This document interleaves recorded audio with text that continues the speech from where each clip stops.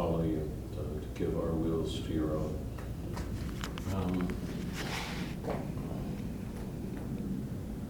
You remind us that the demons knew you. They could speak a language. That we cannot stand divided. And all that we do, help us to give ourselves to you, the unity of our church, to do all that we can within it, particularly within it, and outside of it, to help protect that unity. You are not divided, you are whole, your love is one, and all that we do, help us to overcome the divisions within ourselves, put them away, so that we can be one with you in spirit completely. Ask a special grace for Tom. Be with him, the difficulties he's having with his eyes, help him recover. Be with Michael a week off. And Angela, this is this morning? Be with her in her operation. Watch over her, protect her, let the doctor's hands, their minds be sure and firm. Ask a special blessing on Kathy in her surgery. Let her heart quiet, trust in you, whatever the outcome is. Help her to work hard at her recovery and get back to us, because we will miss her. Watch over Belinda and her school group and all of the kids and counselors. Let it be a good retreat for all of them, the time of growing closer to you. And ask a special grace for the people on the East Coast. Let a spirit of resourcefulness and prudence guide what they do. Put away anything reckless or cavalier in the face of a storm like that. And ask a special blessing on Christopher and Kayla and their kids. Protect them, and particularly be with Christopher in the work that he's doing. We ask all of this, that we learn from these things. Bonaventure said that virtues are carriers of graces. They help prepare us, open us more fully to graces. And all that we're learning about our natural virtues, strengthen our efforts to take them seriously, to put them into work in our own lives. All of the efforts of self-denial and restraint. We ask all of this in your name, Christ our Lord. Amen. Amen. Did you fix it? What was wrong? You pushed the wrong button. Again? How did I push? It says record. Shouldn't be getting this on recording right now. Don't what?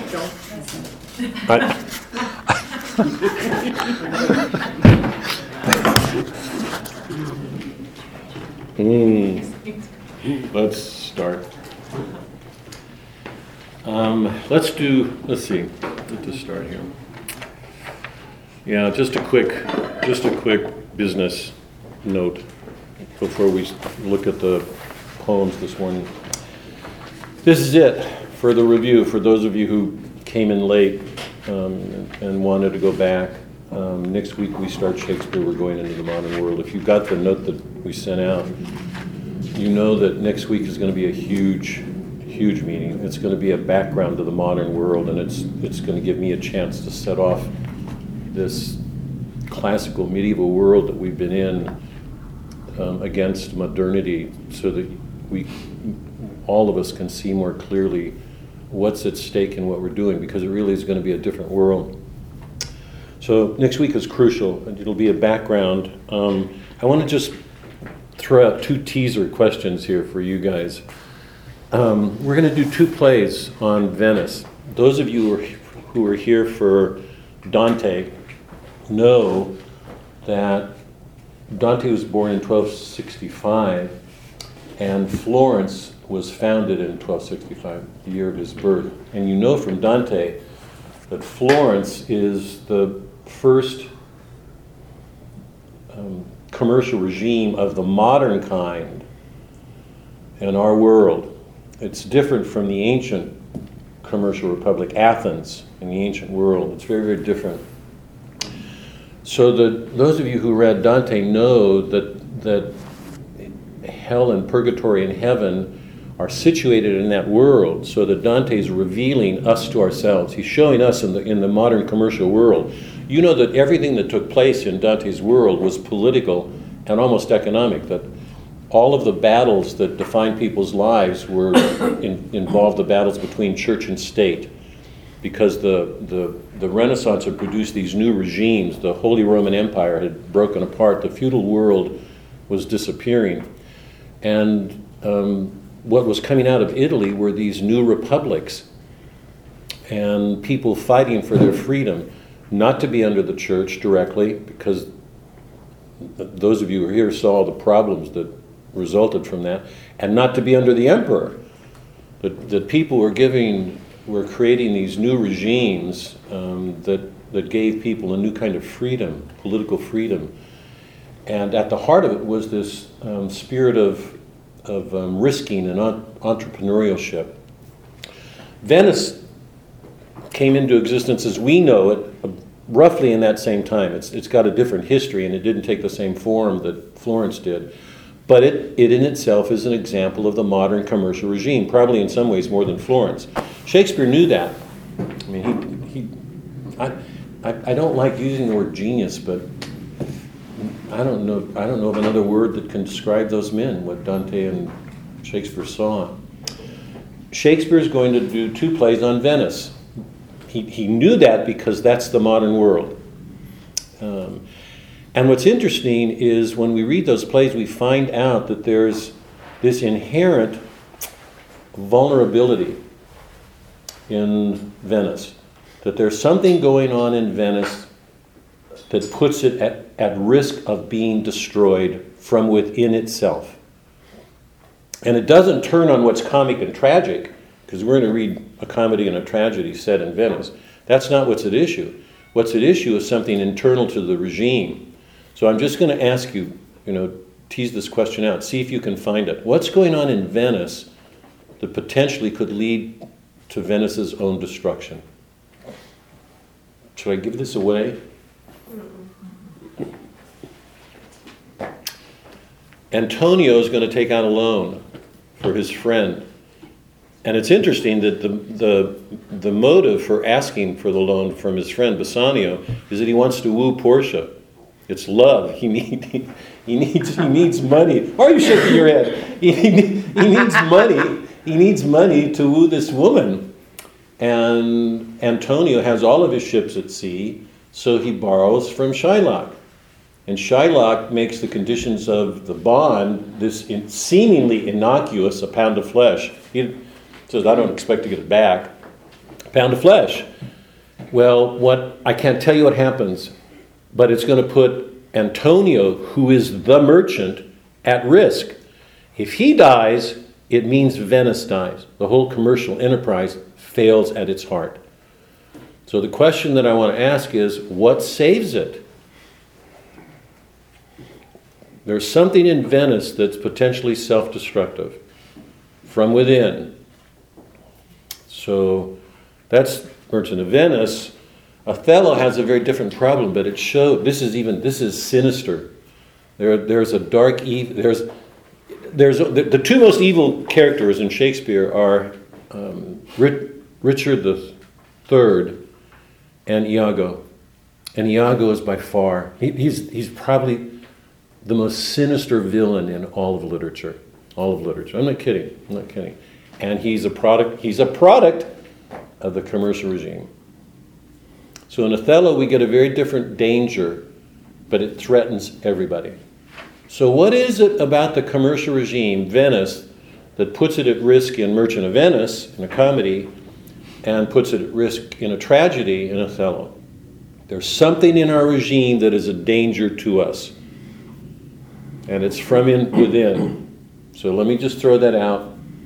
See if you can find it. Quiz next week.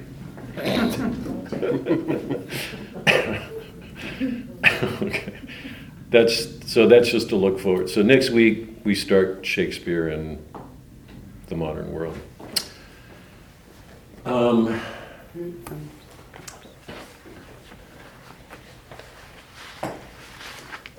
I'm going to come back to this. I want to come back to that. Let's do the poems.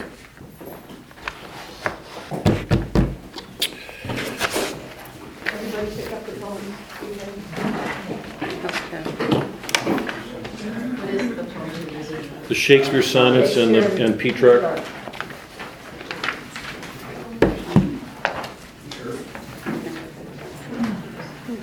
Oh, can I? Bev has always been so kind. She's the in-resident baker. She's forever been bringing food, and she's actually a temptation to me because I like her cookies so much, and I'm really struggling to get my weight down. Well, I didn't bring cookies today. You brought Or something coffee worse. cake. Anyway, I'd like to, if I can, if I could ask for volunteers to either supplement what she does or take turns so that different people could donate something. Would somebody be willing to bring something next week? Somebody who hasn't brought something before? I'll do it. Follow, you will? That'd be great. Okay, Thanks. now I won't bring anything now. Sure. It would be good to give you're Okay. I'll bring things. I will let you let me borrow your pen. here. Okay. Thank We you. like, we like diversity.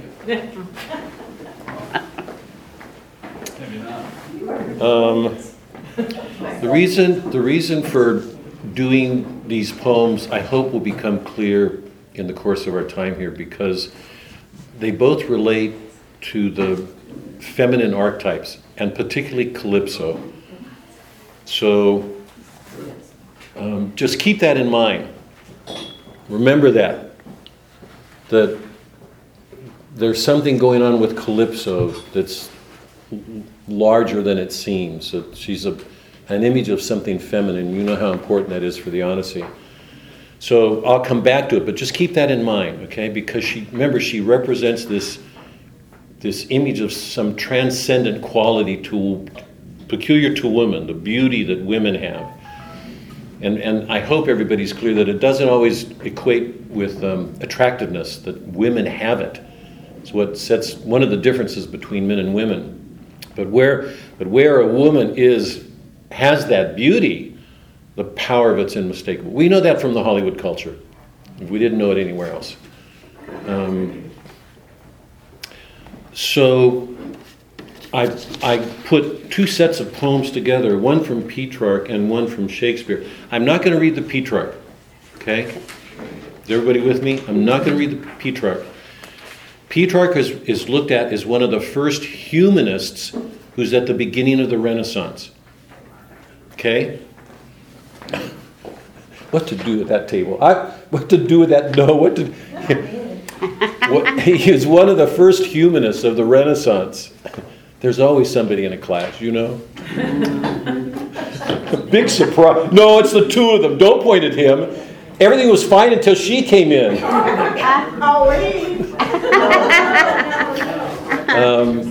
Petrarch was one of the first humanists, and I don't want to go into this except to say this very, very briefly. For those of you who know Dante, you'll know this. Dante had a vision of a woman when he was a young boy. That woman was Beatrice. He saw her at a very early age, and it aroused in him this overpowering desire. In the Commedia, he calls it Eros, that old net, the net of Venus, the desires that were awakened. He saw in her what he came to understand as an image of the Trinity. Now my wife is in it.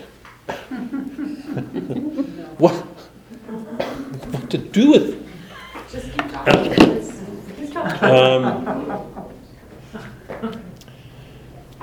talking. She was an image of the Trinity, and he understood that the beauty just wasn't beauty, that its radiance, its effulgence, that the power that was revealed in that had its source in the Trinity, in God's nature, that beauty is a transcendent. It's important to remember that because we learn, for those of you who've done the Divine Comedy, that 2/3 of the trip, Virgil's Dante's guide. Remember? He's a pagan. because Dante recognized that Virgil understood our human nature almost better than anybody. If you remember, Plato and Aristotle are in hell. Good people are there. We know that virtue by itself cannot get a person into heaven. But it's still a good. Remember, the pagans are there in the virtuous pagans in that level. So they're not suffering punishments the way everybody else is. They just don't have hope or faith or charity. They lack that. Virgil is the guide. With all the ancient sages, Dante saw him as being the wisest. At the top of purgatory, Beatrice begins to come to him, and Dante looks back to Virgil. For those of you who remember that, it's like looking back for help because he's facing something dangerous. When he turns back, Virgil's gone. And Beatrice comes, and then you remember what happens. She scolds him. She's merciless in what she does with him. And Beatrice helps Dante finish the journey. She's the one who guides him the last third of the way up the Paradiso, because Virgil's incapable of showing the transcendent realities that she does. Okay? Now, there can be no confusion about the nature of his love, because when he turns back to Virgil and Virgil's gone and turns around to see Beatrice, he sees an image of Christ. We know that from the Griffin episode, those of you who've read it. There can be no confusion here. He looks at her not with the erotic love that a man looks at a woman in the earth. He sees in her an image of Christ. And she will complete the rest of the leg. She will reveal him all that's intelligible that humans can receive about divine mysteries in a way that Virgil couldn't. It's important to see that here with Petrarch, because Petrarch takes Laura as his beloved. He writes the first sonnet cycle of the Renaissance. Shakespeare is going to do the same thing following Petrarch. Shakespeare knew Petrarch well. All the artists of Europe would have known him well. But the difference is this: Laura is not an image of Christ. And every one of Petrarch's poems, he uses these elaborate conceits to express his emotions. And in every poem, his emotions almost spill over. He can't feel enough. Okay? So in Laura, we have an idealization of the beloved, this beautiful woman that is the source, the cause of this great love that's awakened in Petrarch. Now, the difference is really important because that's a humanistic love. It's not like the love that Dante feels for Beatrice. Is that clear? Okay, it's crucial to see that. Every sort of emotion man is capable of feeling, almost, is awakened by Laura. But it's very different from the image of the divine that Beatrice carries in her and all the supernatural things that are set in motion in Dante. So that difference is really important here. Is that clear? Okay, now having said that, okay, I'm not going to read the Petrarchan poems. I just want to read the Shakespeare. And I'm going to read a couple just to give you an experience of Shakespeare and to show you something he's doing with poetry. And I want to end on Sonnet 130. Now, Shakespeare wrote a sonnet cycle. 154 poems, I can't remember. A sonnet cycle. And it involved a youth and a dark lady and Shakespeare. So there's a love triangle going on here, twisted, very dark in some ways. Apparently the woman has attractions for the young man. The young man seems to have all these artistic gifts. Shakespeare looks at him as a potential poet. And if you keep this in mind, you'll know how important it is. Because Shakespeare understood that the poet could do things other people could not. We've seen that again and again. We're going to see it in Shakespeare when we finally look at his plays. So it's a dark, twisted drama going on in his sonnet cycle. But it leads to a great variety of poems, of sonnets. Okay? On the back of the page, Sonnet 116 is a sonnet that's very often read at marriages. I've heard it. I was asked to read it at a marriage once, and I've heard it a number of times at weddings. I'm going to read this very quickly, and then I want to set next to it 129, because they're about two different things. One is about a faithful love, and the other is about lust. Now, when I read both of them, pay attention to the way the lines unfold. Notice how in 116, the lines match up with thoughts. They're calm, complete, deliberate. There are pauses. It's very meditative. And watch the way 129 unfolds, because it's jagged, jerky, twisted. Oppositions, two things set against each other. Because, remember, you all know what onomatopoeia is. Remember the flight of the bird and the wind hover? Onomatopoeia means the sounds of the lines imitate the action of the poem, what's going on. Yeah? So hear the poem, because you'll hear something like music. It'd be the difference between a music that's very meditative and slow and balanced against a music that's abrupt, eruptive, clashing. Okay? So keep that in mind, because Shakespeare is a poet. He's working with music. He's helping us to feel things that a prose writer wouldn't get us to. Okay? Sonnet 116. And notice all the knots, all the negatives in this poem. Because one of the ways of defining something is talking about what it's not, as a way of getting to what it is. Okay? Let me not to the marriage of true minds admit impediments. Love is not love which alters when it alteration finds, or bends with a remover to remove. Oh no, it is an ever fixed mark that looks on tempests and is never shaken. It is the star to every wandering bark, whose worth's unknown, although his height be taken. Love's not time's fool, though rosy lips and cheeks within his bending sickle's compass come. Love alters not with his brief hours and weeks, but bears it out even to the edge of doom. If this be error and upon me proved, I never writ, nor no man ever loved. So, Sonnet 129. This is about lust. The expense of spirit and a waste of shame is lust in action. Until action, lust is perjured, murdered, bloody, full of blame, savage, extreme, rude, cruel, not to trust. Enjoyed no, watch how things are set against each other. Enjoyed no sooner, but despised straight, past reason hunted, and no sooner had, past reason hated, as a swallowed bait. On purpose laid to make the taker mad, mad in pursuit and in possession so, had, having, and in quest to have, extreme, a bliss in proof, and proved a very woe. Before, a joy proposed, behind, a dream. All this the world well knows, yet none knows well to shun the heaven that leads men to this hell. Do you hear the difference, the lines? Just powerful what he does with words. Remember, I told you in the Italian sonnet, remember the Italian sonnet has an octave, 8 lines, rhyming lines, and a sestet. We saw that with Hopkins. Shakespeare wrote the English sonnet. He developed a new sonnet form.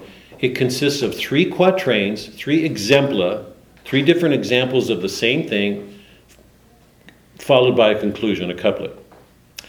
Now hold on to this, listen to this. Most people don't see this, and it's amazing. They don't, but this is amazing, because this marks one of the changes in modernity.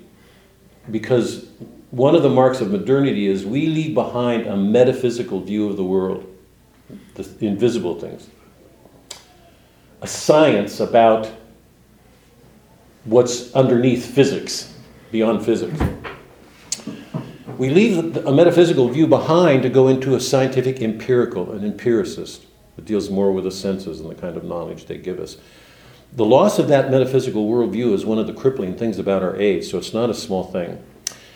What Shakespeare's doing in his sonnet actually involves this. It throws a light on it. He gives 3 different examples, 3 exempla of the same thing. So we get different variations, but they could not be about the same thing unless they shared being. And being is the proper subject of metaphysics. And you all know what being is in the Old Testament. I am that am. God is being. He always is, uncreated. And all things participate in being, insofar as we have existence. We've lost the ability to make connection between those two things. But all things in nature share in being. Okay? So Shakespeare is roughly working out of that view, even though it's leaving. He marks the threshold where we're losing it. So in his sonnets, we get these three different quatrains, three different examples of something having to do with the same thing, and then a conclusion, which means we can make a universal statement because there are universals. The Catholic should believe that. The rest of the world doesn't. The Protestant world doesn't. The secular world doesn't. Because we believe in being, that there are universals that the mind can grasp. Okay? Is that clear? So we see it here. Look, in 116, he gives, if you take the 4 lines, take 3 groups of 4 lines, each one of the minds, love, finds, remove, right? There's the first one. Mark, shaken, bark, taken. There's the second quatrain, right? So first he talks about it in terms of alternating, removing. The next one is the star, the fixed star in the heavens. The next one is love's not time's fool. He talks about the sickle.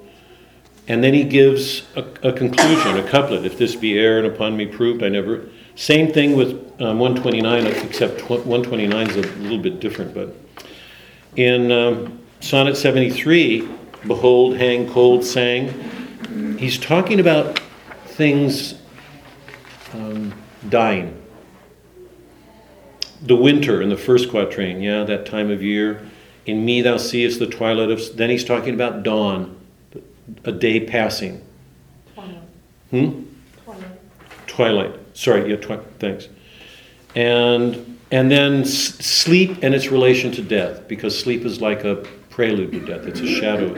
So he takes 3 different aspects of nature in which death is that the thing's passing, because the argument that he's making to his beloved is you should love that more dearly, which whatever it is you're about to lose, should cause you to love more dearly.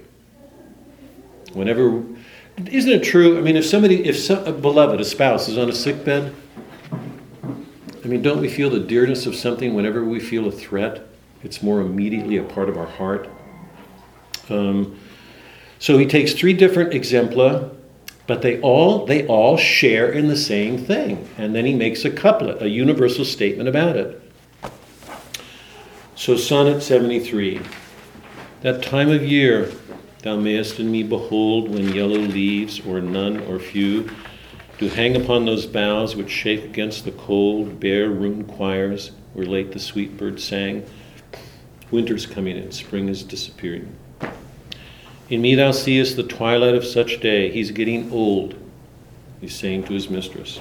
In me thou seest the twilight of such day as after sunset fadeth in the west, which by and by black night doth take away. Death's second self that seals up all in rest. Sleep comes. The day passes. In me thou seest the glowing of such fire that on the ashes of his youth doth lie, as the deathbed whereon it must expire, consumed with that which it was nourished by. The sense that each one of us reaches a point in our life where we're on the ashes of the life that we've lived. It's consumed us, whatever our work has been. It's expiring, it's passing away. The glowing of such fire that on the ashes of his youth doth lie. Our whole life right now rests on what we have done, what we have been. But we're reaching a point of leaving this world. As the deathbed whereupon it must expire, consumed with that which it was nourished by. This thou perceivest, which makes thy love more strong, to love that well, which thou must leave ere long. Beautiful, no? What he does with language. Okay, this is the one I wanted to get to, and this is the one I want you to hold on to.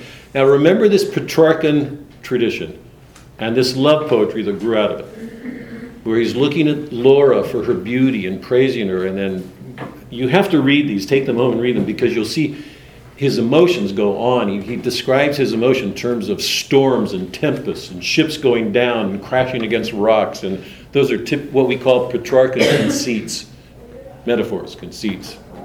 This is Shakespeare responding to Petrarch and the Italian Renaissance. Okay? This is his poem to his beloved. Now remember, I want you to keep this in mind, related to Calypso. Because Calypso is this image of, remember, she offers Odysseus immortality. She is this beautiful creature, and she has him for 8 years. And remember, Odysseus cannot get free of her without help from the gods. Man can't do this on his own. Odysseus can't get free from Circe, he can't get free from Calypso without the help of the gods. The men in this classroom today, be careful. Most of all when she looks innocent, Don. I understand. This is Shakespeare. Sonnet 130. My mistress's eyes are nothing like the sun. Coral is far more red than her lips red. If snow be white, why then her breasts are dun. If hairs be wires, black wires grow on her head. I have seen roses damasked red and white, but no such roses see I in her cheeks. In the same perfumes is there more delight than in the breath that from my mistress reeks. I love to hear her speak, yet well I know that music hath a far more pleasing sound. I grant I never saw a goddess go, my mistress when she walks, treads on the ground. And yet by heaven I think my love is rare, as any she belied with false compare. Now you can hear that he's responding to Petrarch in every line, because obviously Petrarch is comparing his beloved to the sun. These red lips she has, these breasts that are enchantments, roses, he's comparing Petrarch, his love, to the beauty of a rose. The cheeks, the color in her cheeks, her breath, it's got to be like perfume. And she's a goddess, and probably her feet don't touch the ground. I mean, you can hear Petrarch in every, right? You can hear him in every line. It's a backstory to every line. And Shakespeare's playing off against that as a way of satirizing, parodying it. And listen to the conclusion. Which is more real? The man who loves his wife. And by the way, the reason those of you who didn't take Dante are going to miss this, but those of you who did Dante, remember the siren. It's because you got it from Homer. The siren in Dante is when Dante gets close to the top of purgatory. His work is almost over. The siren gets him, and Virgil has to shake him violently to wake up because he can't get free of it on his own. When the siren first appears, she's described as being sallow, yellow, lamed, ugly. Dante begins to stare at her, and he says, as he stared at her, he began to loosen her lips, and she began to sing. The more she sang, the more enchanted he got with her. So we know that the power that she has over him is a power he gives her. The church calls that idolatry. It's a function of our pride. We vest these images with such importance because it's a way of validating, increasing our own importance, to love this thing. Remember we talked about all the upper stages of purgatory. Food, sex, things. We love those things too much because it's a way of making ourselves more important, of answering our own self-importance. So the siren is an image of idolatry, the power something has over it because we desire it too much. And remember, if purgatory is anything, it's learning to get rid of those desires, to become who God made us to be. So so the question here, which is more real? Petrarch and this idealized image of this woman he loves, or Shakespeare? And I'm going to read it once more, just for the effect of it, okay? My mistress's eyes are nothing like the sun. Coral is far more red than her lips red. If snow be white, why then her breasts are dun. If hairs be wires, black wires grow on her head. I have seen roses damasked, red and white, but no such roses see I in her cheeks. And in some perfumes is there more delight than in the breath that from my mistress reeks. I love to hear her speak, yet well I know that music hath a far more pleasing sound. I grant I never saw a goddess go. My mistress when she walks treads on the ground, and yet by heaven I think my love as rare as any she belied with false compare. Okay? Now remember, according to our view, I'm speaking as a Christian here, we believe that God made us in his image. So there is a natural beauty, a natural goodness. We somehow reflect him and the Trinity, and that should be somewhere present in our makeup. So there is a natural beauty that has a worth in itself.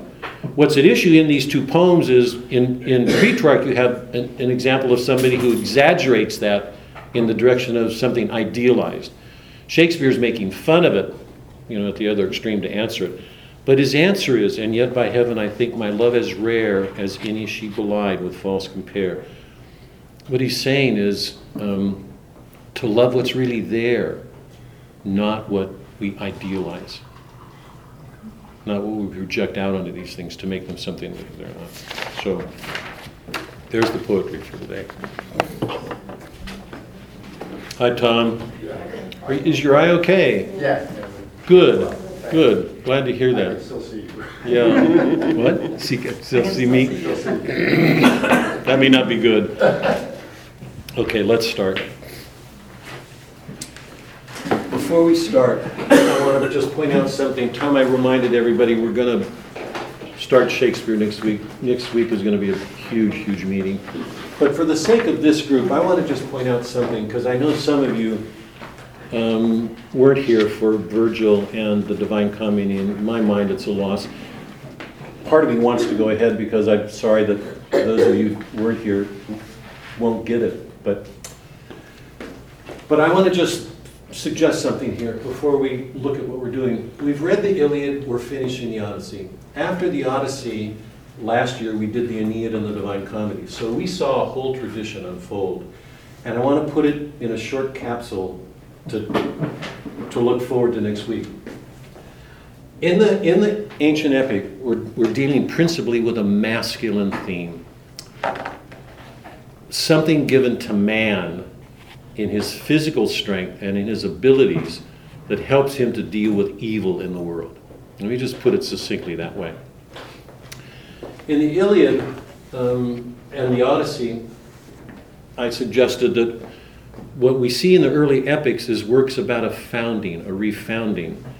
That each of the epic, it belongs with Exodus and Genesis, God founding a people, calling them out.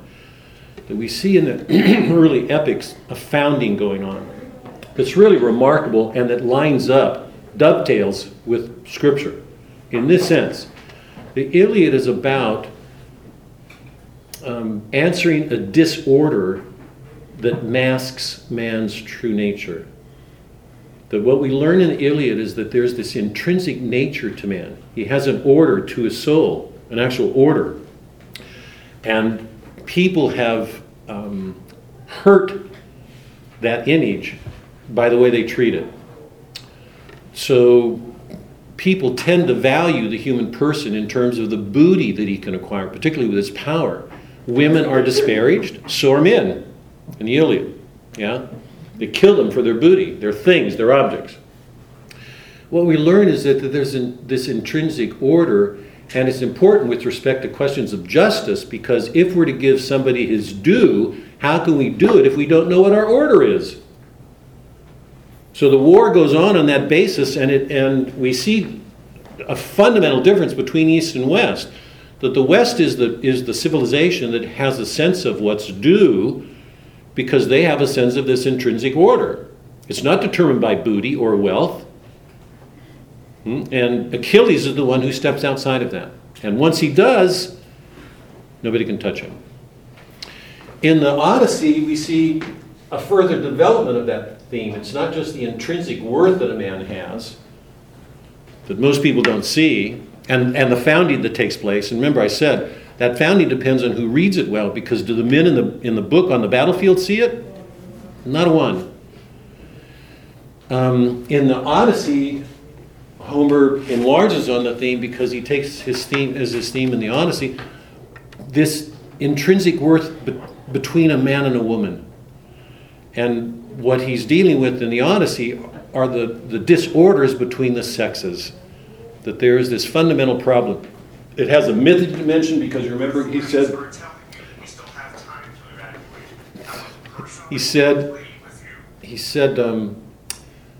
where am I?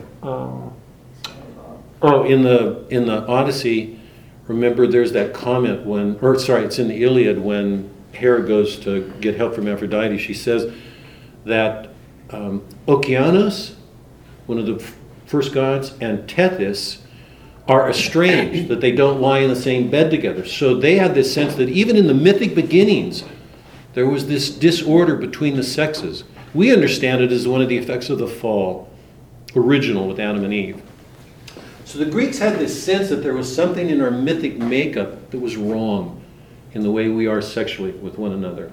And the Odyssey is the exploration of that relationship.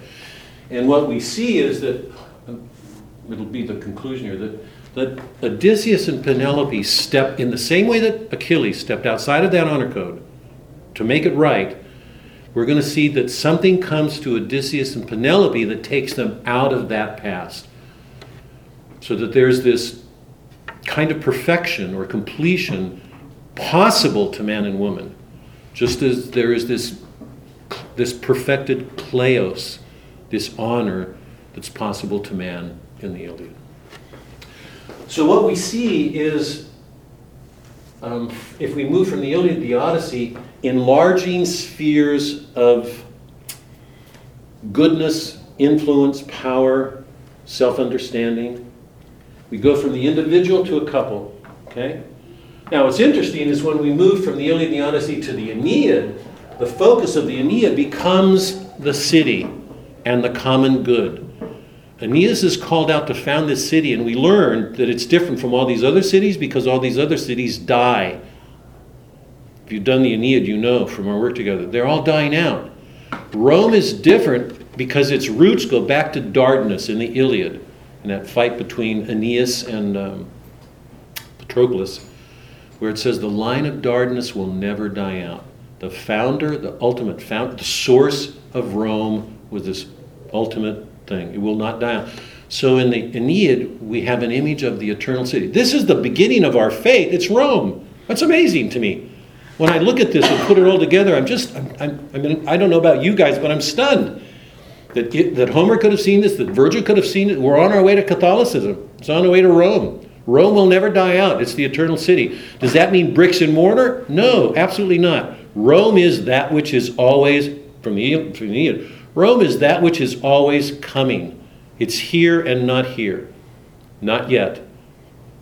We don't see the walls go up at the end of the Aeneid. But we know from everything, those of you who are here that did it, and I hope, I mean, if some of you who haven't read it will read it, but you know it ends with Aeneas killing Turnus. We don't see the walls going up. Because Virgil knows that there will always be violence, wars, that Rome is always under construction. And Dante will answer that in the Divine Comedy. So if we take this line, what we see are these enlarging spheres of understanding who we are as a people. From this individual worth to marriage, to the sense of the common good being more important than our own individual selves. So Aeneas is a hero, as a person who's constantly having to deny himself, to sacrifice him. He has to give up his past. One of the ironies, those of you who read it, remember when Odysseus comes home, his nurse is there, Heraclea is there, she sees his scar. When Aeneas gets to Rome, the nurse dies. It's Virgil's tough mind said when we did the class, this is not for squeamish people, faint-hearted people, because what Virgil makes clear is that you cannot come to Rome without constant acts of self-denial. What does our church constantly ask of us? Give ourselves up. Christ again and again. So there are all these intimations of Christ in this whole tradition. It's like they're all preparing in an amazing way. And then we get to the Divine Comedy, and what we see is Dante takes this whole tradition. Virgil's his guide. Virgil's the one who takes him through hell. We cannot get to purgatory if we don't learn to see our sins, if we don't learn to be honest about them. That's the fundamental act at the center of our faith. How can we correct our sins if we don't see them? And how can we see them if we don't have the courage or the faith to see them, to want to see them? So Dante has to go down into hell. When he sees hell, then he can begin his ascent up purgatory. And got one? I have a place Okay. if I need it. And he goes up purgatory to answer them. Remember, the lower sins are the more spiritual: pride, envy, wrath. Sloth is the middle, and then avarice, gluttony, lust. And for those of you who remember, I said the lower sins are the sins that come from making ourselves more important than other people. Pride, envy, wrath. We think we're better than other people. Envy is we don't want somebody to have something we've got, or we don't have, sorry.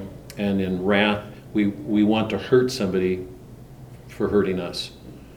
So there's a self-centeredness to all those. We make ourselves too important. All the upper sins are making other things more important than they should be as a way of making ourselves important. Avarice, gluttony, lust. So pride is at the root of all of them, that if we don't put our pride away, we will never get rid of the sins that plague us.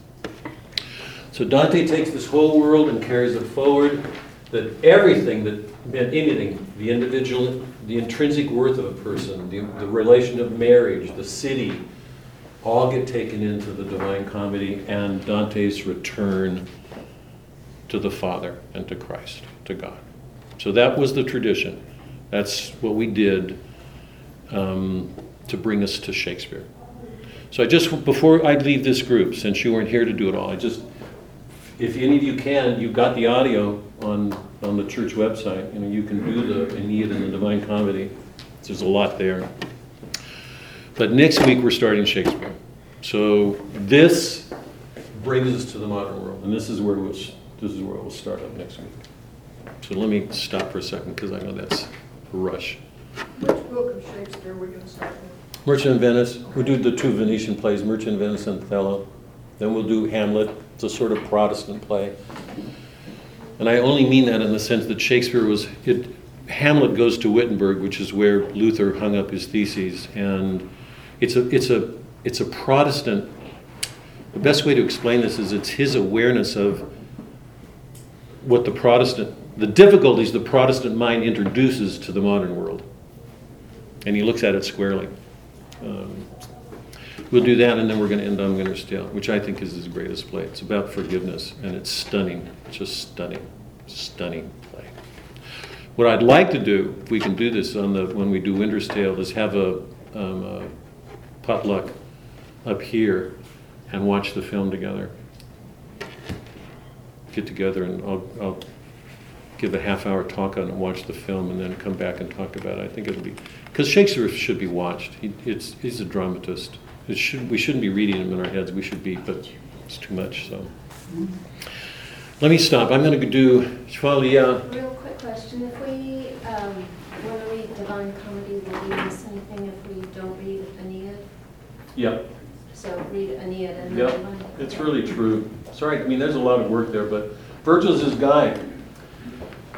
Virgil meant so much to him. And you got that on all the audio tapes. I make that pretty clear because it's, if you've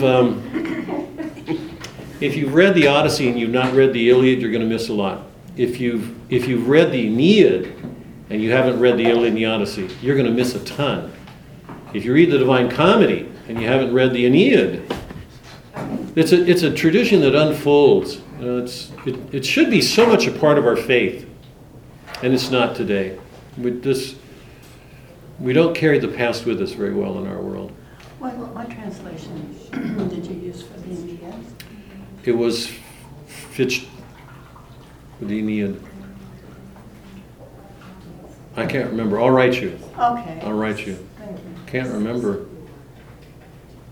The Aeneid. I can't remember if it was Fitzgerald. I think it was Fitzgerald. I can't remember. No questions? Let's go. Ready to go to finish up the Odyssey? Okay, let's start. Just a couple quick schemes.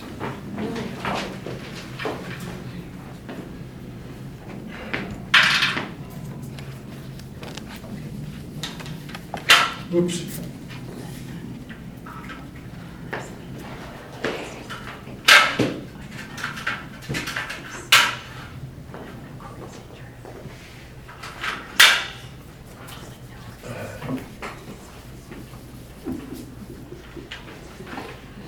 Just a couple of quick things to remember. Remember that the Odyssey picks up with the destruction of Troy. The Iliad opened in the 9.5 year of the Trojan War. And it's completed in the action of the story. We don't get a story about the destruction of Troy until we get to Scheria, when Odysseus tells the story, and we learn from Demodocus, the singer there, who sings of the Trojan War, and then we get a hint of it. But it won't really be till Virgil that we actually get the description of what happens.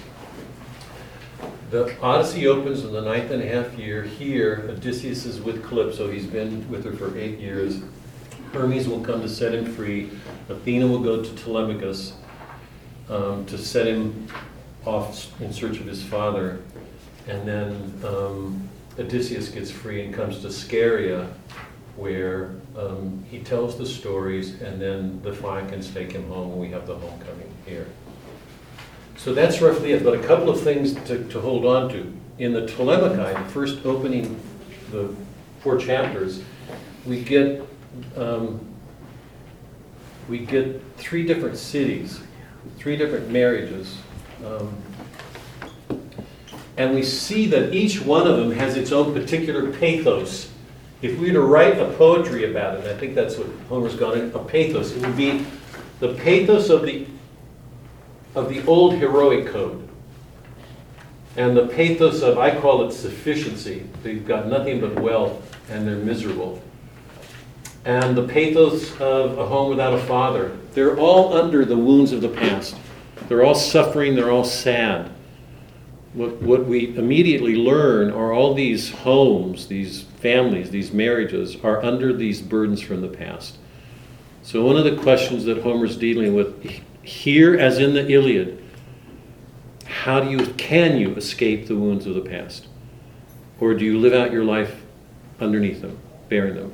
And remember, Odysseus is a hero who's called long-suffering Odysseus. Long-enduring Odysseus. As a hero, he gives us an image. Remember, I talked about suffering. Suffering, the word means to bear up. It comes from the Latin suffere, to bear. And we get the English word fertile. Suffere, fertile. So that we know that through suffering, a form of fertility, some good will be produced. And wherever people want to avoid it, very often they're missing. For our world, according to us in our faith, we believe grace has come to us. It's the last thing any of us wants. We want to avoid suffering all the time. We want to do everything we can to run away from it. But at the center of our faith is this belief that if we open ourselves to it, that God will be there in some way. Some good will come out of it. So they're all under these burdens from the past. That's one of the things that's important to hold on to. The other is that, remember, the Phaeacians, if I put Ithaca here, the Phaeacians and the Cyclops lived next to each other in the distant past. They were both beloved by the gods. But the Phaeacians left because they said the Cyclops were too brutal. And we see in the Phaeacians and the Cyclops the 2 extremes by which we're to measure everything in the book. And what we will learn when we look at Odysseus is that he's a new kind of hero because he helps us understand what virtue is. What virtue is a mean between extremes. Aristotle is going to make this really clear in his Ethics, but Homer's the one that laid it out. It's important to see this in a lot of ways. Remember, the Phaeacians were a people given to techne. Techne. They lived in this beautiful community which showed signs of art. Hephaestus was the god who made it. Art everywhere. It's an image of how technology can overcome contingencies. It helps remove people from a contingent world and all of the disorders contingencies bring to us, yeah? So they're described as being away from the bow and arrow, from problems. I suggest that that's an image of the ideal of suburbia. And in some ways, it's not good because it removes them from the world of contingencies, problems, suffering. The Cyclops are their mirror opposite. They're brutal, primitive. They don't make things at all. There's no technology in their world.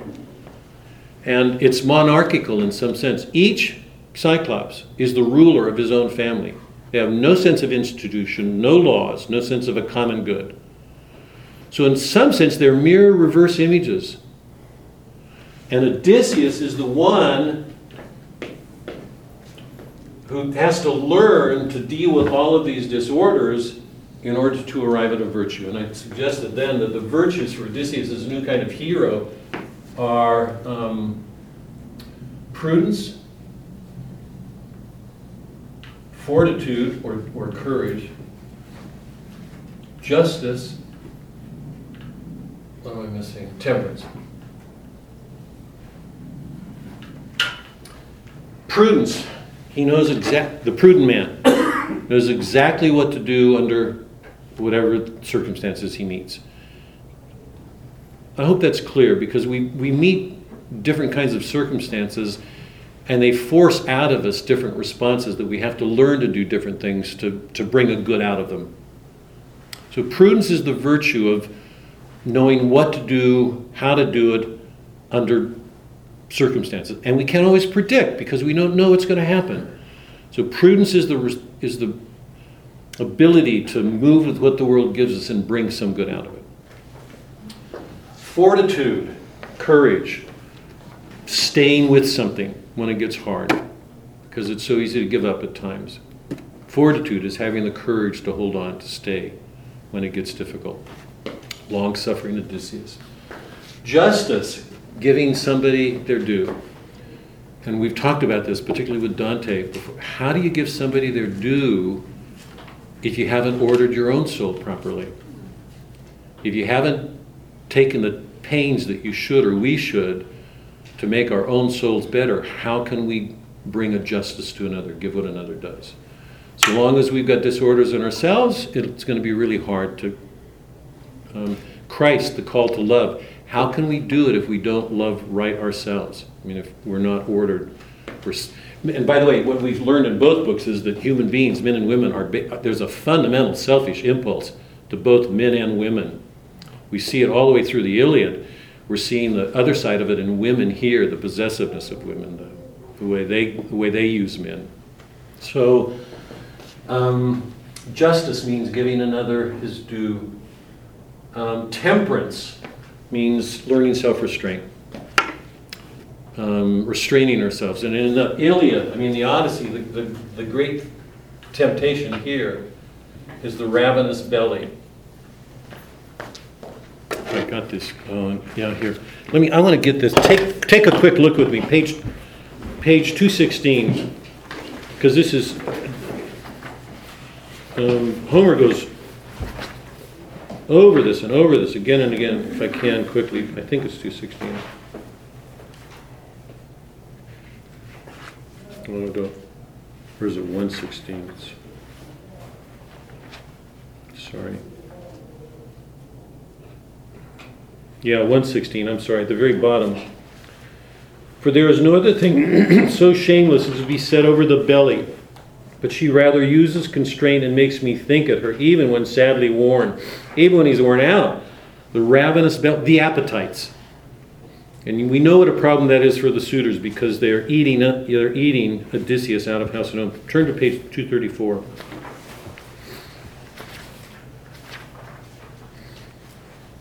Towards the top, about line 340. There is nothing worse for mortal men than the vagrant life, but still for the sake of the cursed stomach. 260. 2/3 of the way down. Even so, there's no suppressing the ravenous belly. 270. We could go, I mean, he keeps going back to it. 270 at the very top. Now there arrived a public beggar who used to go begging through the town, known for fame for his ravenous belly. 271, the next page, 2/3 of the way down.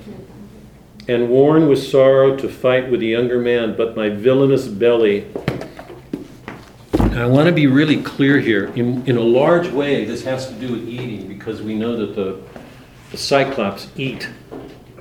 This is really important, and the Cyclops eat. Odysseus' men. When Odysseus and companions don't get home, it's because they eat the cattle when they shouldn't have. And I'm going to go back to that because that's crucial. But eating, the ravenous belly doesn't just mean food and stomach. It means the appetites. And Don came up with this wonderful line to describe the suitors last week. It really was so in keeping with Homer. He called the suitors the horny horde. Remember the epithets that Homer gives, green-eyed or gray-eyed? I mean that would be truly a very accurate epithet, the horny horde.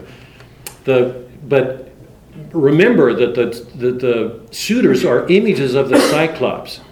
The Cyclops is an archetypal image of what's behind these men. So when we look at each other, we tend to see human beings. We are. Homer's showing us the archetype underneath that's important for us to know to deal with ourselves. Is that clear? And the Cyclops are ravenous.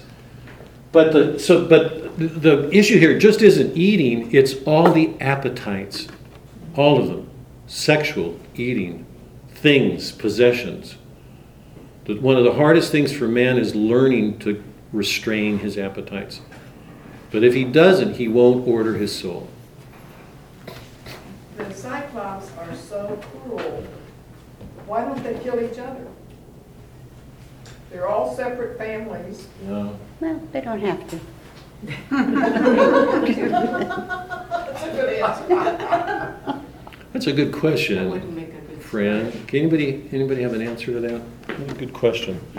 Why don't they kill each Don't you other? always need good and bad in order to play off each other?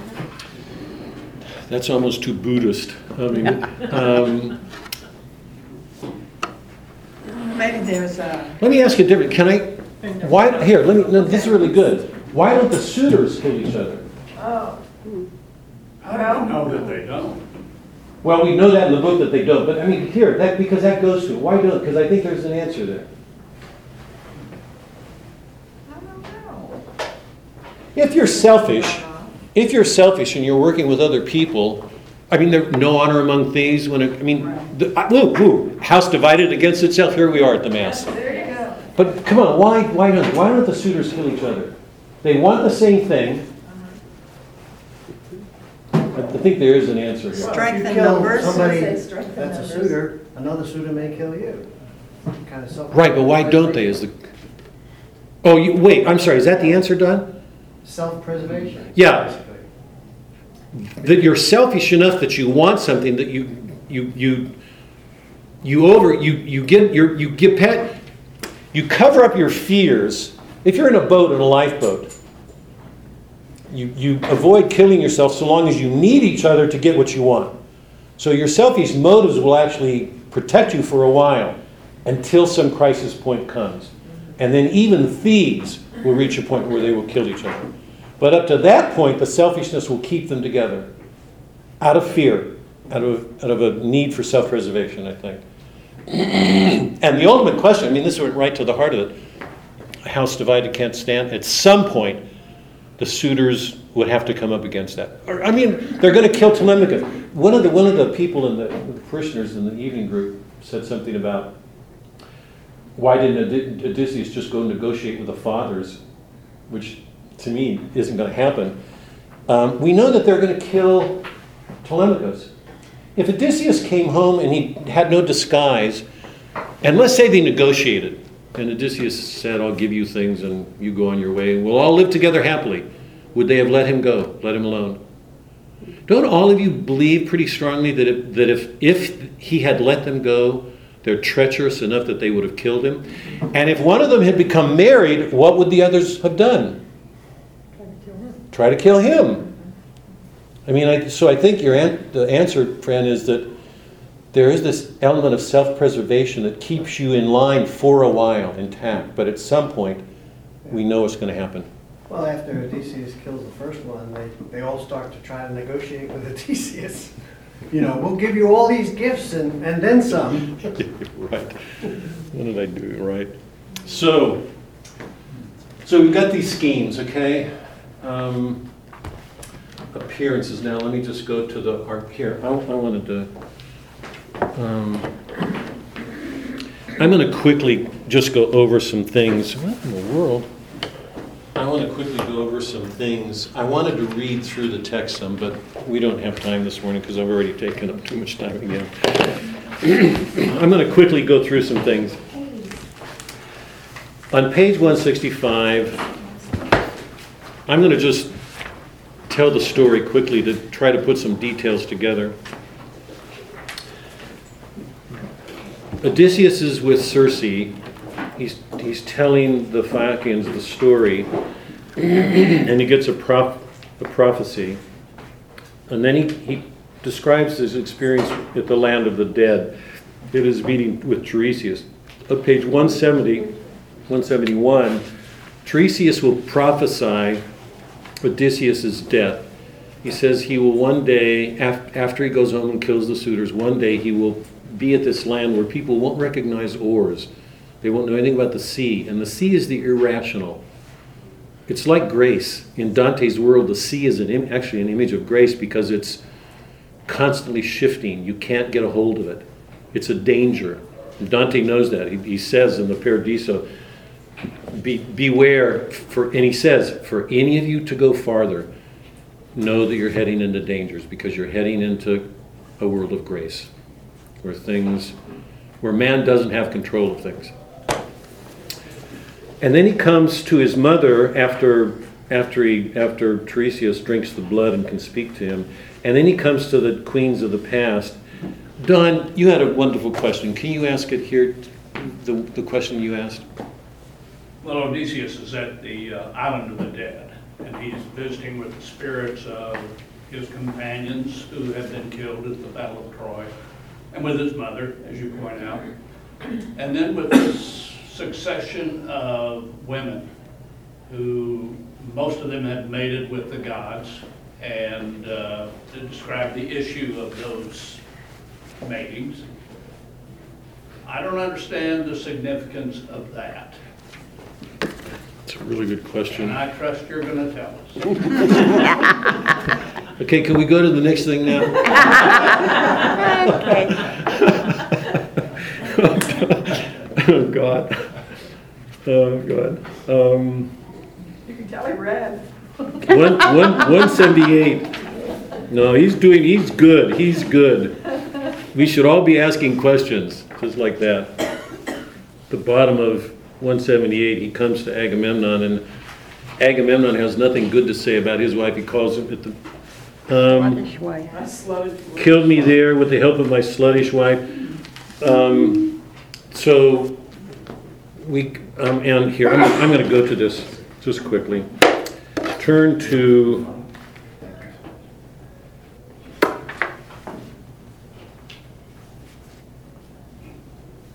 (225). When Athena, late in the book, she goes to get Telemachus, who's staying at Sparta with Menelaus, tells him to go home because if he doesn't get home, his mother may marry. And he has this to say at the bottom of 225. She's counseling him to get back quickly. She says, so urge Menelaus with a great war cry with all speed to give you conveyance, so you will find your stately mother is still there at home, since now her father and her brothers are urgent with her to marry Eurymachus. He is outdoing the rest of suitors in the giving of gifts. There's those positions again. And have been piling up presents to win her. No property must go out of the house unless you consent to it.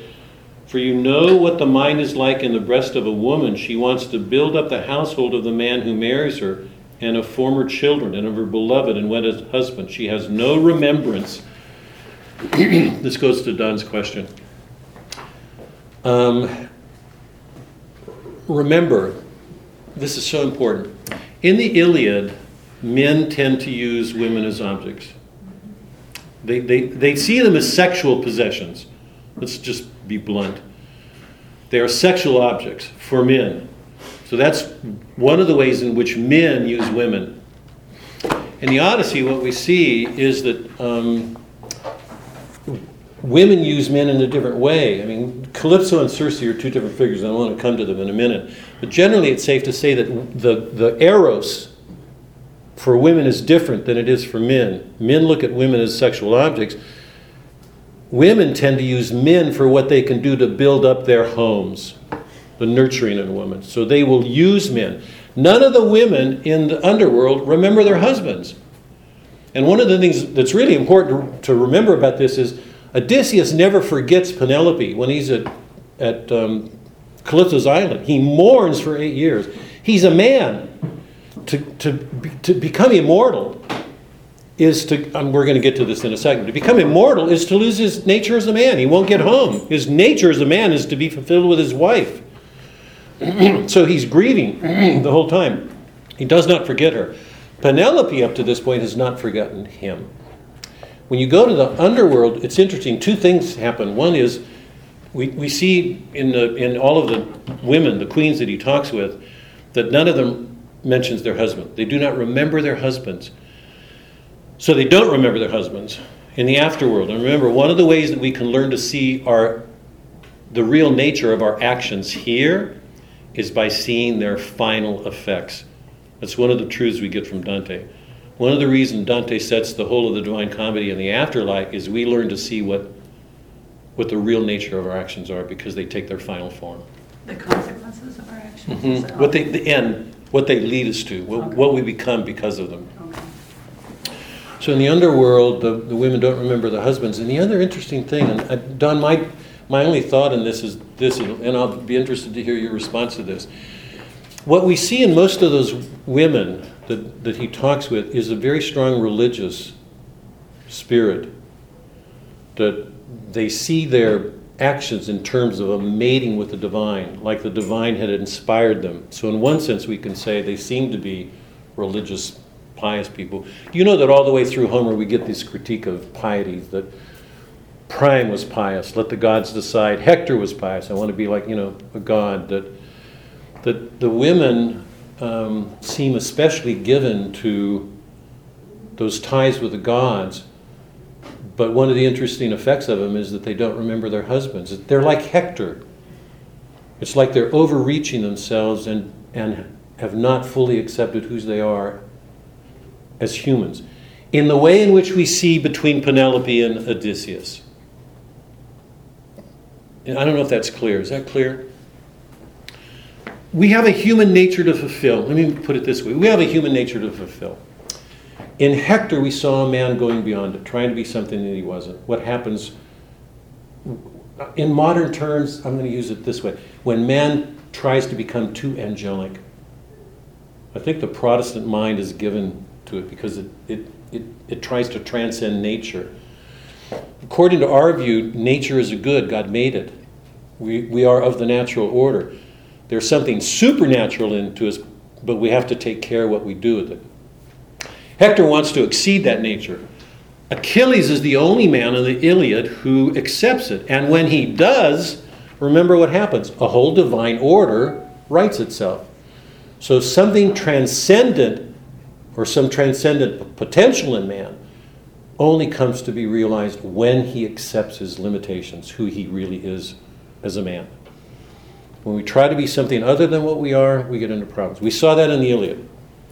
I think there's something of that going on with the queens. That there is this inordinate sense of these ties with the gods, whatever inspiration goes on there, that has somehow kept them from remembering their husbands, in a sense, being one with their husbands. And remember Christ. I mean, if this isn't... One of the great metaphors that run through the New Testament is this spousal love between a man and a woman, that in a marriage, we have an image of the spousal love that God calls us to, that as humans, we're called to love each other as He did, to complete ourselves as humans, because that's the way He made us. And remember, one of the arguments that I made earlier, one of the great glories that comes to humans is only when we fully accept our nature. We're humans. There's a transcendent element in our human nature, but it poses a danger to us. I don't know if that answers it. That's my sense of it, Don. Reading it, I didn't see or didn't have the insight that you did of the absence of the husband. And the forgetting of him. Yeah, Those are, yeah. and remember, this is Athena, the goddess of wisdom. She's saying that the danger for women is they build up these homes, the possession. There's their counterpart of the men in the Iliad, all these possessions. Men want horses, women, spears, armor, today, cars, prestige. Women. Women, right, as possessions, yeah. And women want men as possessions, but to build up their homes. It's like something nesting or nurturing in women that has its own excessive form. So that men and women are counterparts. They have different kinds of failures or dangers that they have to face, put it that way.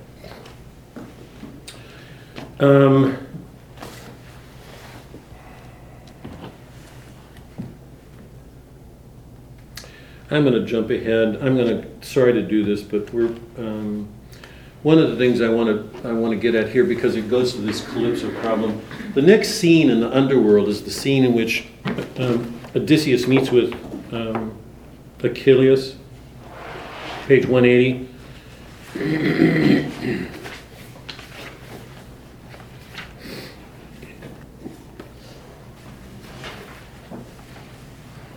Where am I? Oh.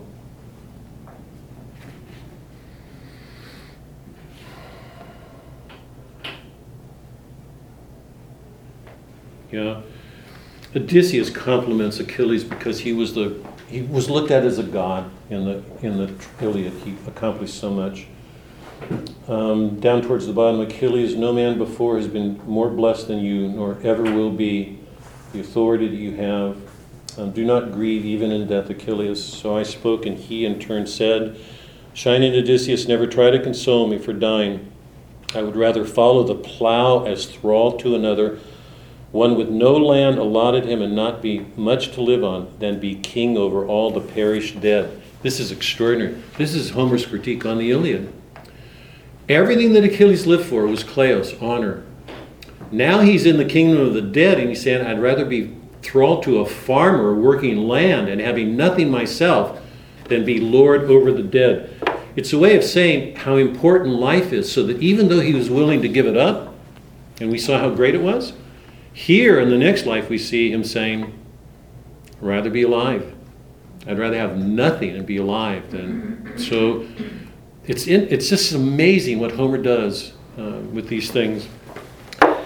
Equally amazing is what he goes on to do in the next page. I don't want to look at it, but just to briefly mention, he's going to meet Aias. And remember, in the Iliad, Aias and Achilles were the two exemplars of physical strength. They were stronger than anybody else in the whole Achaean army. Here we learn that Aias wanted Achilles. There's that armor. He wanted Achilles' armor. And remember, whoever wore that armor, that is, Patroclus put it on, died. Hector put it on, died. Achilles had new armor made. Aias wanted the armor. And he and Odysseus got into a quarrel, and it was given to Odysseus, and Aias never let go of the grudge.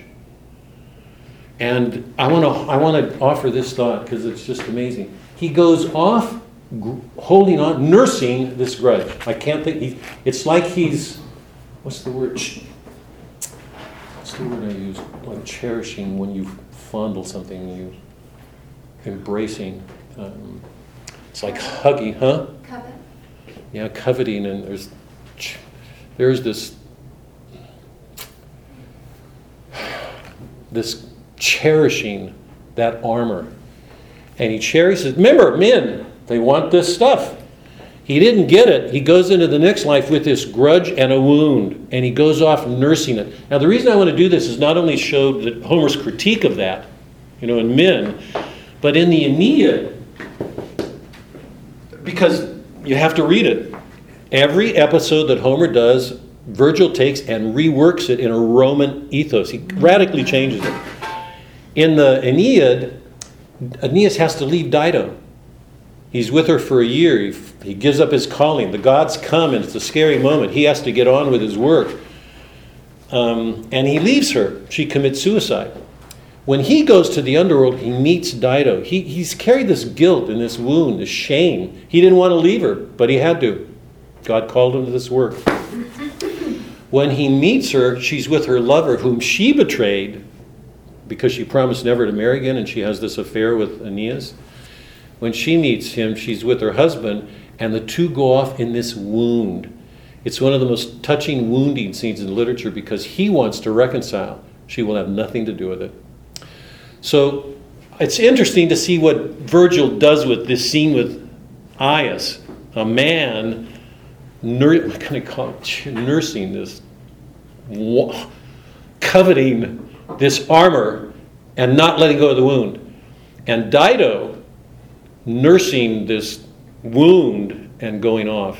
That we see in hell that people continue. Now, this is crucial for this work. These people continue to hold on to the wounds of the past. Now, I'm gonna rush ahead because I'm way behind time. Odysseus comes home. The Phaeacians take him home, and you remember what happens when they get offshore of Ithaca.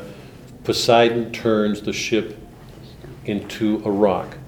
That is, it turns it back to nature. And I think I read those passages with you last time where the Phaeacians see themselves as crossing the sea like men's thoughts without oars, as if they follow the thoughts of men. And I said that's Homer's way of showing the power of technology, techne. We get our word technology from the Greek word techne, which means to make. That the whole Phaeacian world uses nature or technology to master nature. What's the danger of that? It's blasphemy. Because to master nature is to master the gods, because that's where the gods are. We Christians should look at it the same way. The danger is when we master nature, we're trying to... This is going to be really important next week, because I'm going to go back and talk about the city and the origins of the city in Scripture. In attempting to master nature, in some sense, we risk offending God, because God is his whole order, and he himself is present there at work. So they're punished. Odysseus is dropped off. He puts on a disguise, and you know what happens. There's that scene where he comes home, and as he approaches his house, the dog recognizes him, Argos, on page, I can't look at it now, but page 261. But I got to pass over this quickly. The dog sees him. This is wonderful. The dog sees him, and having seen him, he dies. It's as if he's been waiting for him to come home. So there's this responsiveness in nature that even a dog is faithful to his... And dogs are notoriously faithful. I mean, they're so faithful to their masters. His master home, he can die. The interesting thing about that is the dog recognizes him. Where are the humans? I mean, Homer's so good. The problem with humans is their minds are in the way. I mean, truly, nobody recognizes him. Finally, Telemachus comes home, and the two reunite. And he stays with Eumaeus, the swineherd. And think about this. This lines up with the Bible in an amazing way. He's a swineherd. It's the lowliest of lowliest taking care of swines. Think about that in the Old Testament. And it's the only time in the book that Homer comes out of himself, because he constantly says, in an apostrophe, what we call an apostrophe, and it's a direct address, he constantly says, "O Eumaeus." He keeps speaking to him, of him, not just telling a story. And the reason is because Eumaeus' story is so touching. He was prince heir to a king. He was going to be a king, The Phaeacian woman, here it is again, betrayed him for possessions, sold him off, and he ends up being a beggar. But as a beggar, he's more faithful to Odysseus than he would have ever been as a king. So Homer's showing us indirectly once again that these possessions, that what people do with them, are so disordered. And here's this lovely servant who was intended to be a king if he hadn't been betrayed, and he'll be with Odysseus when the fight unfolds. There's that evening the night before the battle when he visits with Penelope. Even Penelope doesn't recognize him, and Eurycleia does on page 292. I wish we had time. I'm going to fly over this stuff. Eurycleia is bathing his feet. And when she does, she sees the scar, and then she knows it's Odysseus. But it's only because of the scar. And we learned then, this is so important, on 292, that his grandfather named him because of the place. Now there's a couple of important things to hold on to here. One is, his name comes from the earth, his place. It's one of the things that gives us our identity as a we. Not an I, a we. It's our attachment to the land. Think about Southerners. It's our attachment to the land that gives us our identity as a people, a we. He takes his name from his grandfather who named him for the land because the land is distasteful. Distasteful. So Odysseus, the word means distasteful. Wherever he goes, he brings pain. And I don't think that's an accident. Wherever he goes, he causes suffering. You know that wherever the women, Circe doesn't want to let go of him. Calypso doesn't want to let go of him. They're forced to give up. They're very possessive. They don't want to give him up. He brings harm to the Phaeacians. The ship's turned into a stone. He blinds wherever he goes. Why?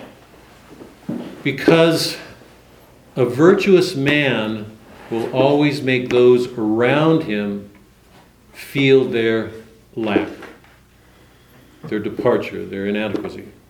What was the effect of what Christ did everywhere he went, except with his disciples when he called them out? Was to cause trouble, except for those people who saw him for who he was. How many people see Odysseus for who he is? Almost none. He's prophesied. This is one of the lineups, by the way, with Christ. People are told he will come. Again and again and again, he comes and they don't see him. Okay, this is going to be crucial when we get to this in a second. One last thing, and then I want to get to what to me is one of the major things leading to Christ. 299. This is the night before the battle. Odysseus is outside and he can't sleep. He knows the next day he's going to go into battle. He may die. The bottom of 298. He struck himself on the chest and spoke to his heart and scolded it. Bear up, my heart. You've had worse to endure before this on that day when the irresistible sight. Now, he said, on that day. It's interesting that he refers to the Cyclops on this moment because it's Homer's way, I think, of setting this up. He's asking for a sign from Zeus. Zeus gives him a sign. He thunders. This is what the ancients called the taking of the auspices. The taking of the auspices. The taking, auspices, omen, holy thing, the taking of the auspices. He asks for a sign and a sign is given.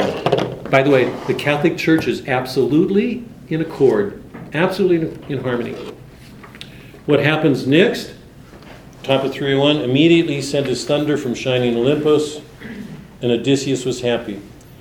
Now, what happens when an auspices come is you have to confirm it, a taking of the auspices. You have to look for a confirmation to make sure what you saw was right. Yeah? The Catholic Church does this all the time because they know the religious imagination can get away with a person, that a person very often makes claims that don't have the support of reality. So they have to take real pains to make sure that what a person claims he saw in fact, took place. Otherwise, the world would go nuts. I mean, I hope that's clear. Because the religious imagination is on a borderline between our world and another. It's a dangerous place. What happens next? This is what happens. From the house, a mill woman sent him an omen. Here's the confirmation. She was nearby where the shepherd of the host had set up his handmills, and there were 12 women, and all had been bending to grind the wheat and the barley flour, minced marrow.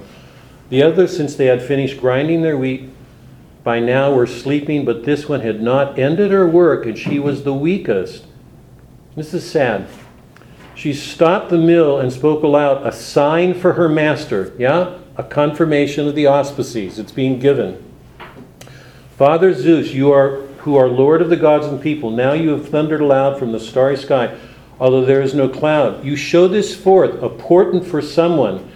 Grant now. Does she know? No, but she's an instrument serving. Grant also now for wretched me this prayer that I make you. On this day, let the suitors take for the last and latest time their desirable feasting in the halls of Odysseus.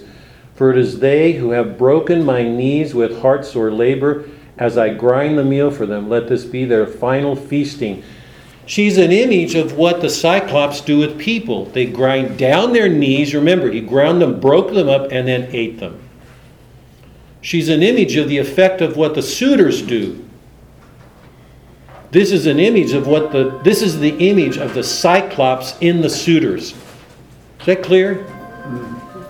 We use the word eating out of house and home. When kids begin to live on their parents, in one sense you have to say they're eating on them. They're feasting on them. They're taking them for granted. They're breaking their knees down, grinding them up. So here's a woman who's describing herself as being ground up like flour for the feast. And this will be the last, she's saying, praying, this will be the last feasting. So here the link between the Cyclops and the suitors is made explicit. And it was made explicit too, and Odysseus said, bear up my heart. You had to face worse than this with the Cyclops. So here in one scene, but we see it all the time, we get one link between the archetype experiences Odysseus has at sea and the men. Now the question is, what about the women? But before we do this, I want to read something to finish this off, because we're about done.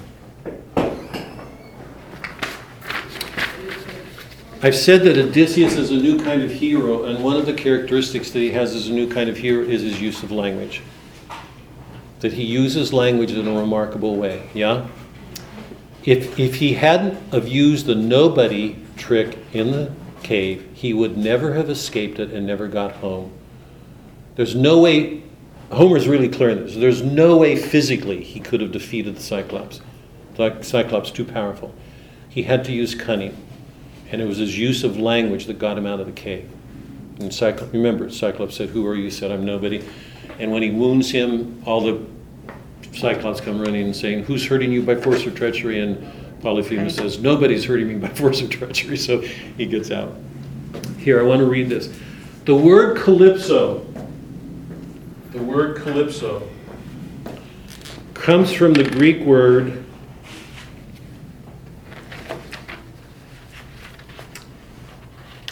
kalyptine. Hold on. Sorry.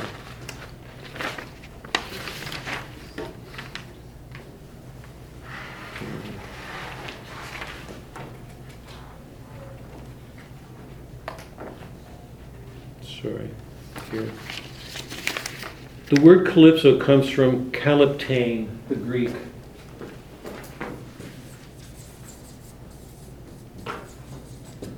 The word calypso from kalyptane, which means conceal.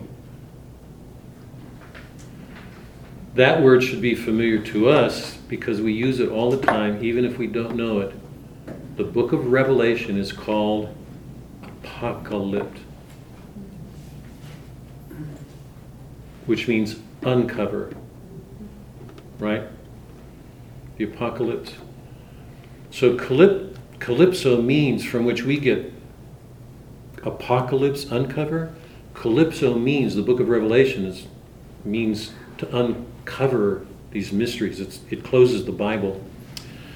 The word calypso means conceal, to conceal something. It's actually the root from our world. It's the cognate of hole, or hell.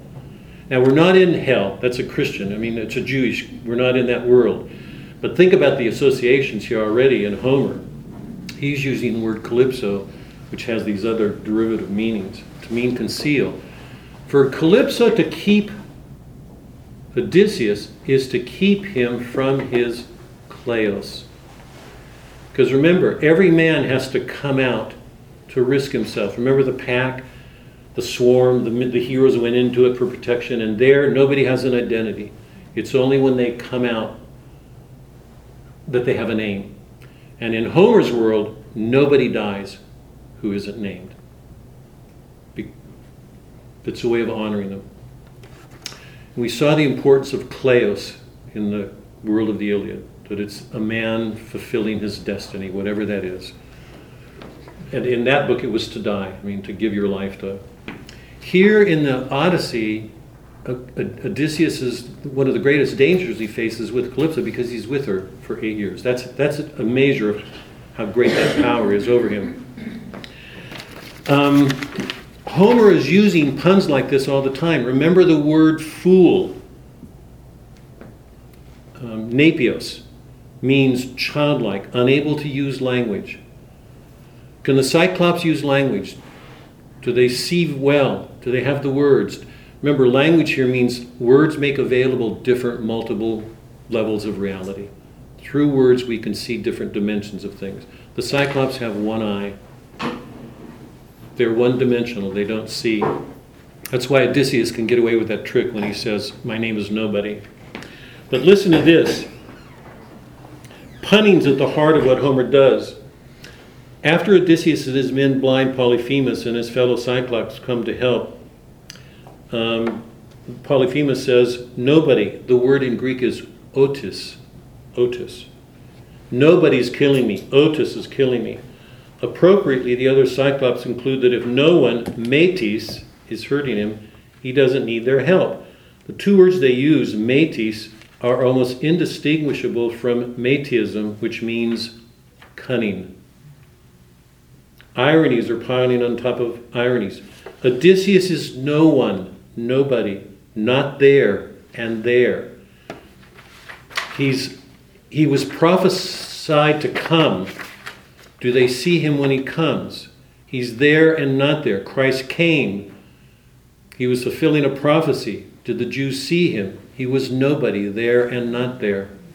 When he comes home, same thing. He puts on a disguise. He's cunning. So over and over again, Odysseus is this. And remember, when he comes home, he effaces himself. He puts himself away because he has to find out what's going on. It's part of his prudence. So one of the distinguishing marks that he has is the same thing that Homer has, because remember, Homer is the storyteller. When Odysseus goes to Scheria, he tells stories. He uses words. He's a man of words, a man of many ways. He uses puns, so does Homer. Anybody reading this book in Greek would have learned to use puns.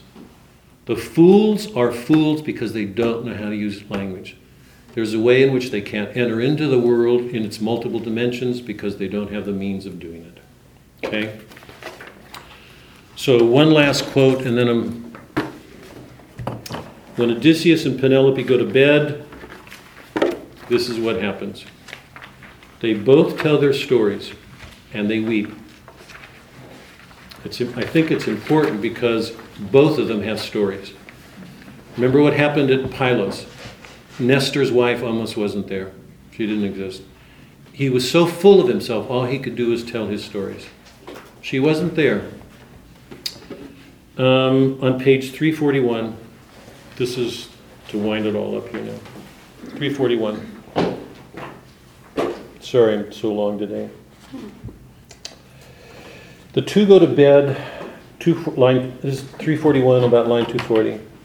As she would not let him go from the embrace of her white arms, Now dawn of the rosy fingers would have dawned on their weeping had not the gray-eyed Athena planned it otherwise.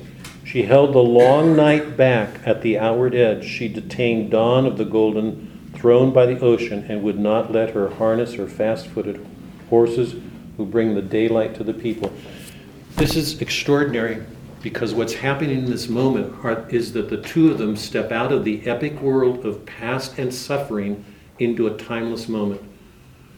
They share their stories, and they are outside of that epic world as you know it. So what's going on with them is exactly what happened with Achilles. He stepped out of that past into the present. He came out of that epic world into something new. This is what's happening here for the two of them. So in an amazing way, Homer's showing us there is this completeness that's possible for a man and a woman. And this is the image of the Iliad. Remember I showed you that circle where all the warriors participated? Even if they weren't Achilles, they all shared in it in some ways. All of these marriages share in this in some way. But what he's showing is the fullest possibility that a man and a woman can attain in the natural order. So how is Odysseus like Christ?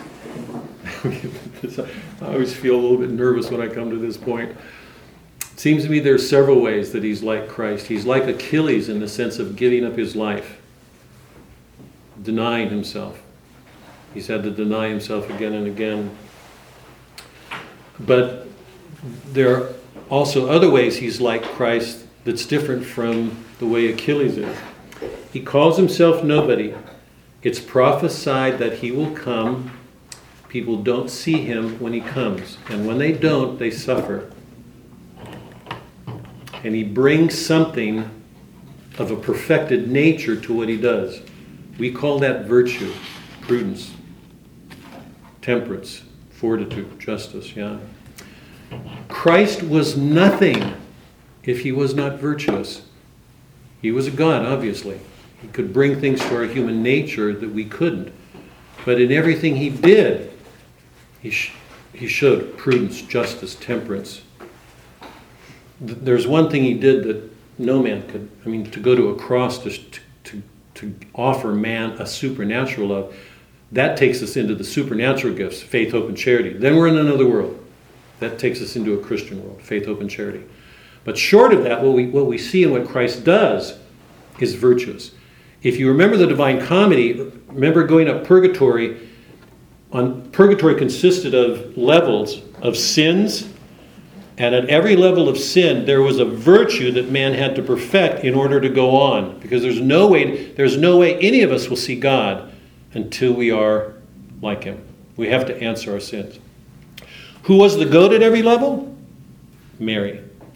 Because Mary exemplified every one of the virtues opposite the sin. What's the virtue opposite of pride? Humility. Humility. You know, I mean, we could go. This isn't the time. I mean, I may do that on our next class just to review that. But she was, and she was not divine. She is an exemplar of all of the human virtues in their perfection that we're talking about. Okay? So he was nobody. Not here and here. Christ was a man. Not here. God here and not here. So the paradoxes, the mysteries just multiply. He was self-effacing like Christ. He makes it possible to come out of our wombs into a new present. Nicodemus, am I to go back into my womb and be born again? No, you're born again of spirit. You come into a new world, a new creation. Marriage, he returns to his wife. He will not be who he was given to be without his wife. He and Penelope complete each other. They make possible a union. What they make clear, in a way that wasn't true for the Iliad, man was made to love and to be loved. He cannot complete himself without that union. Here in this work, okay? To love and be loved.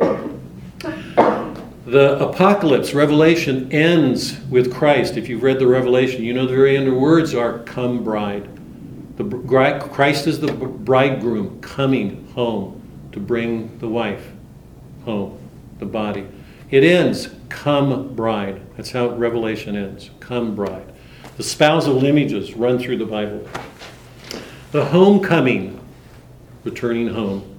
We will see it in the Divine Comedy, that home is the New Jerusalem in heaven. It is God's kingdom. That's our home. And we have intimations of the parousia, coming home, the return of the king. He's coming home. He will bring judgment and truth. What happens when Odysseus comes home and reveals himself? There's this battle of judgment. He kills all the suitors and all the women, the maidservants, because they've been betraying Penelope, particularly the one, the most faithful, was betrayed. By the way, remember Melanthios? Melanthios is the shepherd who betrayed Odysseus because he went into the room and got all the armor for the suitors. Odysseus dismembers him. Throw that out there. I want you to think about this. There's a professor at UD that thinks that Odysseus is not a hero. I disagree. I think he is in the natural order. But so he dismembered Melanthios, and interesting, really, this is Homer's realism. Melantho was one of the women's servants. She was Penelope's faithful servant. She's the one who betrayed Penelope about the weaving. Their father helps Odysseus in the fight. So Homer's showing us that the father's a really good man. The two children, the brother and sister, are among the treacherous. So he's showing us, just by virtue of the fact that you're in a family doesn't mean you'll all be protected. That certain things happen, that families cannot be a guarantee. That there's something higher going on here, that people need to be aware of. So the parousia, the return of the king, bringing judgment. It was in the Iliad, it's in the Odyssey, it's in the Aeneid. And last, this mean, that he is an image of the natural virtue man's capable of, that Christ and Mary show us in the Christian world. So that brings our work to the Odyssey to an end. I'm really sorry for this. There was just a lot to cover in this last. We should have done this in 4 or 5 meetings, but we've got to get on to Shakespeare. I'm sorry to do this so quickly. Any of you have any questions or comments or anything you want to? No? Kathy, I thought you were leaving. I feel like... You can't leave us. I do if I see you right now. All of you read Merchant of Venice, and if you can read Merchant and Othello, do it, because you'll put that Venetian world together. You all have a good week. All of you keep Kathy in your prayers, because she's going to have a hip operation. Pray for her seriously, because I want her back here. I want her back here. A week from Monday. Okay, Monday. Yeah, I want to be back too. And when is it, Monday? A week from